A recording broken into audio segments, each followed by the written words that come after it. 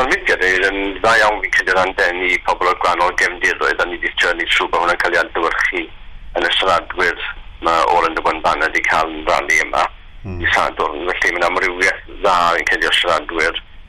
Ond yn y wastad yn fwriad da ni I fynd I fethyr fi'n credu dref fwyaf yn y cymoedd ar un sydd ni falle yn ychydig reithau'n gallu dal gymaint o bobl. A jyst neud y pwynt hefyd mae'n ardal Cymreigaidd iawn, maen nhw'n bobl sy'n teimlo'n fach iawn o'i Cymreigtod. Mae yna rhywfaint o dwb wedi bod yn addysg Gymraeg, ond y fwy na dim, wedyn ni eisiau mynd mewn a plannu hadau gobaith annibyniaeth I Gymru yn ytrach na hadau atgasedd cenedloedd Brydeinig.